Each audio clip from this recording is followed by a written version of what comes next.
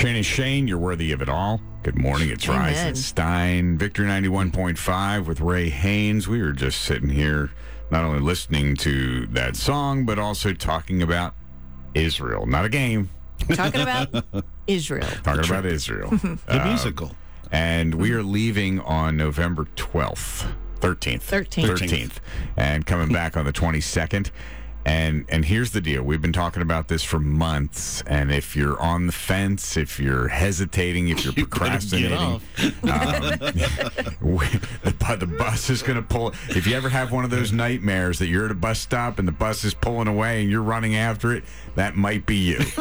So go to victory.radio. Go to Israel with us. We have such an amazing crew. We have a ton of folks who are listening to Victory 91.5. We've got a bunch of folks from Revolution Church, Sure. Pastor Jason Gertis and Lindsay Gertis going. And That's going to be fun.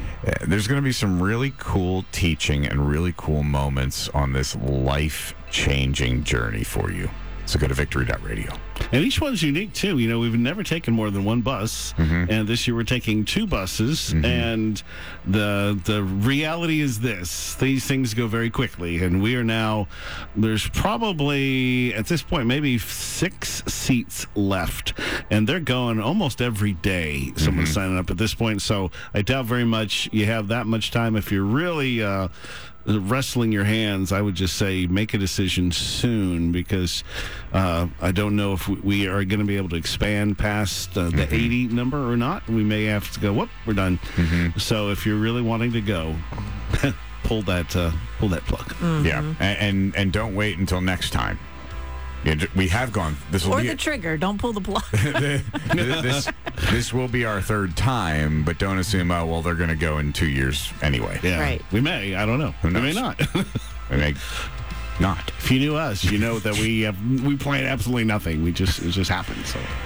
It's Pentecost, and that's why Ray is in, and we're talking about Pentecost. Pentecost. It's not a game. Not a game. You know, we were just talking about the fact, huge difference at when you talk about the Holy Spirit is he's sometimes represented by leaven, which is very unusual, because usually unleavened means the sinlessness and focus on Jesus. But when you talk about yeast and leaven, it changes. It brings change inside of you. And so that's the job of the Holy Spirit. So at Pentecost, one of the things that is offered up is leavened bread, but I just read part of that scripture. So there's a bunch of things going on. And what's interesting is I always just like to sum it up by saying there's more.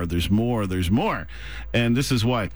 Present with that unleavened bread 7 male lambs, each a year old, without defect, 1 young bull, 2 rams. They'll be a burnt offering. Remember that.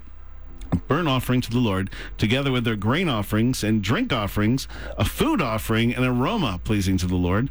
Then sacrifice 1 male goat for a sin offering, 2 lambs, each a year old, for a fellowship offering or peace offering. So there's a lot of bloodshed at this one. There's essentially every single type of offering is made at Pentecost. So now there's 4 kinds of offerings, in case you didn't know.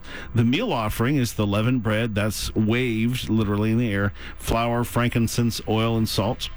This, it represents an unblemished life. Not from salvation, but from the indwelling Holy Spirit leading you to repentance. You're made from the finest flour, which means in order to receive the baptism, you're holy from the blood of Jesus. You can't get that before Jesus. But you are leavened. You are overcoming sin daily. All right, the second is a burnt offering. Now, obviously, when it's called a burnt offering, some of us cook that way, but it's all burned. There's nothing left. It's the life and death of Jesus perfectly accomplished the will of God. He died. In other words, it's over. Right? The sin offering is for the remission of sin. Lost people cannot receive the baptism of the Holy Spirit. So again, all the different pieces of this for 1,500 years before Jesus came and died, rose again, and then poured out the Holy Spirit. All of this was going on all this time, and all these things that they were doing represented this. The fellowship or peace offering, well, Jesus, that is, became our peace or substitute. So that's also present. So you deal with sin, you deal with everything as on Pentecost. So the focus is on wheat, But they also, of course, there's lots of other things in the crop, 7 different crops. But it says, when you reap the harvest of your land, do not reap to the very edges of the field or gather the gleanings of your harvest. Leave them for the poor and the foreigner residing among you. I am the Lord your God. That's all part of the verses that tell you how to celebrate or what to do at Pentecost. So, as I mentioned before, it's the day that the Holy Spirit came upon the believers gathered together. So what happens when the Holy Spirit comes into your life? You manifest the fruit of the Spirit, the gifts of the Spirit. The Feast of Weeks is fulfilled in the empowering of the church to bring the harvest of the gospel. And that means you don't look at your life anymore as all yours.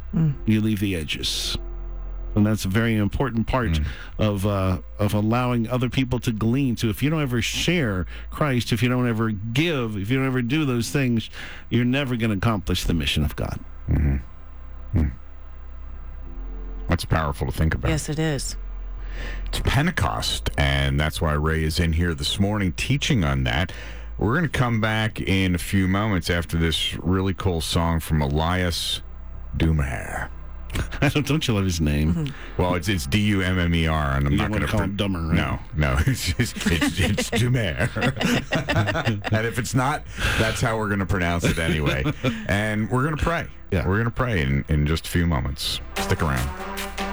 Victory 91.5.